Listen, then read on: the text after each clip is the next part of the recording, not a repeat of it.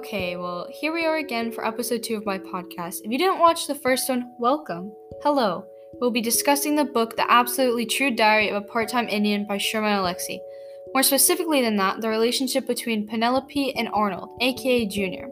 I'll be referring to him as both, so just keep that in mind. This time, let's discuss a theme or theme statement with this, to change it up. I'd like to mention that we're going to be reviewing the chapters 24 through 30 in this episode, so spoilers ahead. Anyways, let's get into it.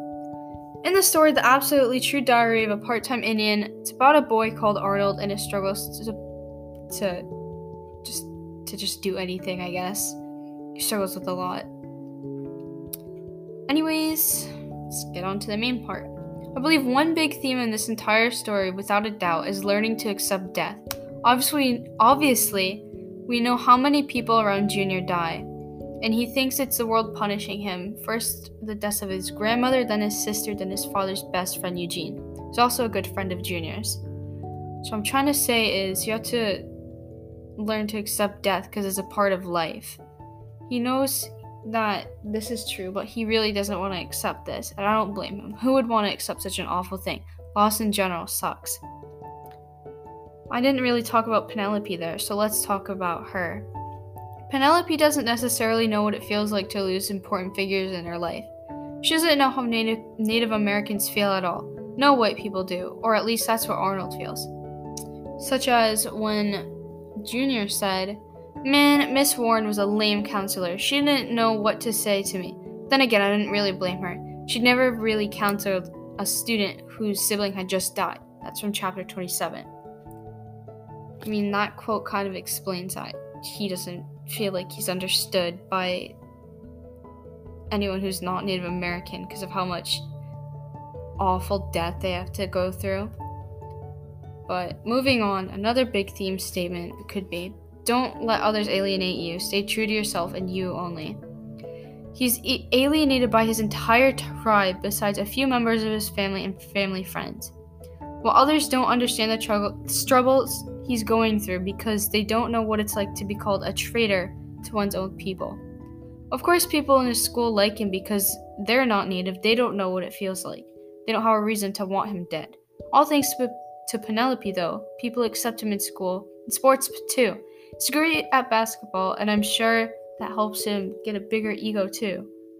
Junior deals with alienation by his ex-friends and family throughout the story, such as one case when he was playing basketball. His fellow tribe members saw him and they all stopped cheering, talking, and moving.